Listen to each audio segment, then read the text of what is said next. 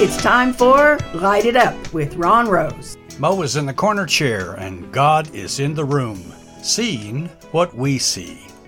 Once in a while, comic strips knock on the door of profound thought. The following conversation between the Pickles grandpa and his grandson Nelson is one of those door-knocking times. Nelson asks, "Can I try on your glasses, Grandpa?" "Okay, Nelson, but be careful. They're pretty strong."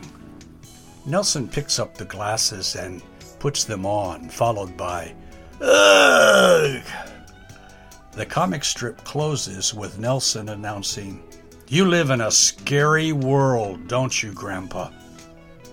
Yes, this is a scary world. What we don't know is scary, and what we do know is sometimes just as scary. So we keep looking, learning, listening, and trying on other people's glasses.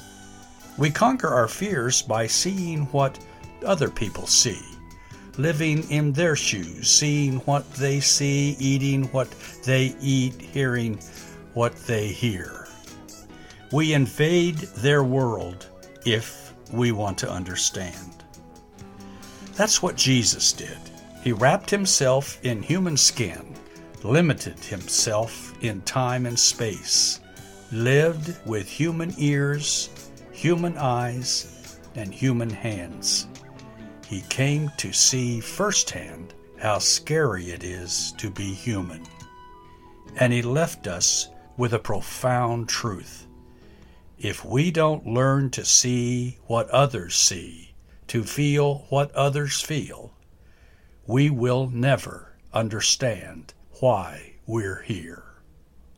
Thank you, Abba, for the incarnation, for the eyeglasses that change everything.